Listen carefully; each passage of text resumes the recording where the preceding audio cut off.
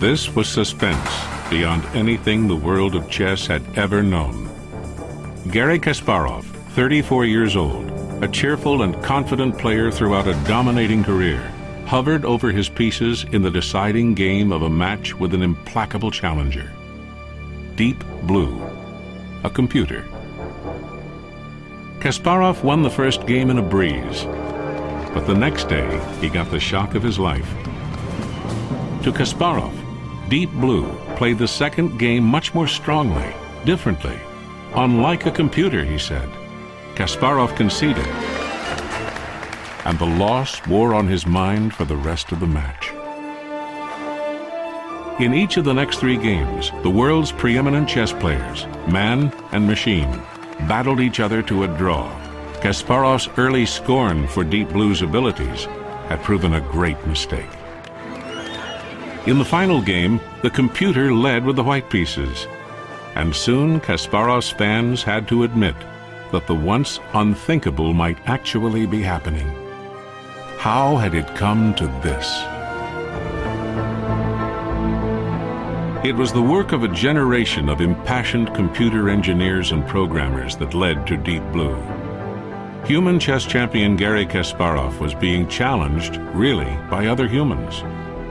They were arguably as brilliant as Kasparov, and no less disciplined and determined. They passionately believed they could teach their machines to surpass the performance of the human brain. The programming pioneers of the late 1940s knew and respected chess. It was a smart person's game and a worthy challenge. But after all, what a grandmaster did was just look ahead and analyze various possibilities, wasn't it?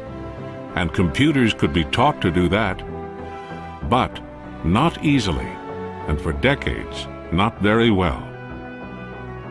Still, by the mid-1980s, computer chess programs began challenging and occasionally beating grandmasters.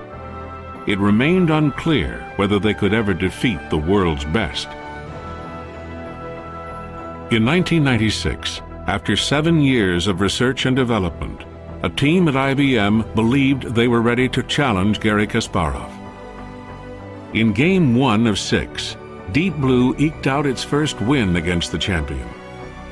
Kasparov learned fast and won the match decisively. His confident proposal for a rematch in 1997 was immediately accepted by the IBM team. They were learning too. The afternoon of May 11th, 1997.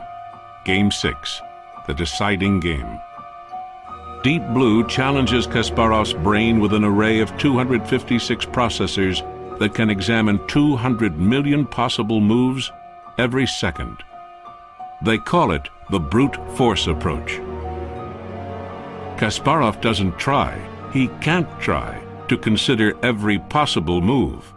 He knows from experience what's important, and he relies on the human mind's extraordinary ability to recognize and remember patterns. The patterns of chess experience lived in Deep Blue's software too. Grandmasters had coached IBM's programmers to deepen Deep Blue's book, its library of what humans knew from experience about how to win. Deep Blue could now play as well as a grandmaster, with all the benefits of hindsight.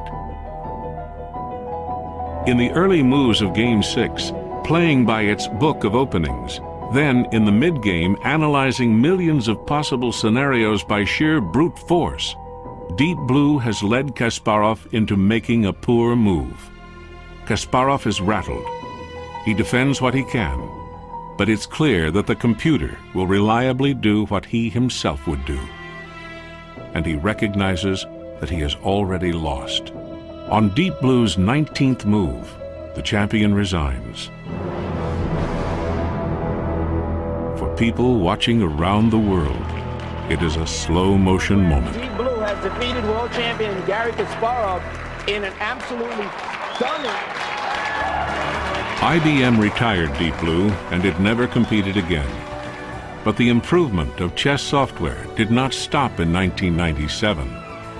Today, inexpensive computers, with their large memories and sophisticated software, can play chess as well as Deep Blue did with its massively parallel processors.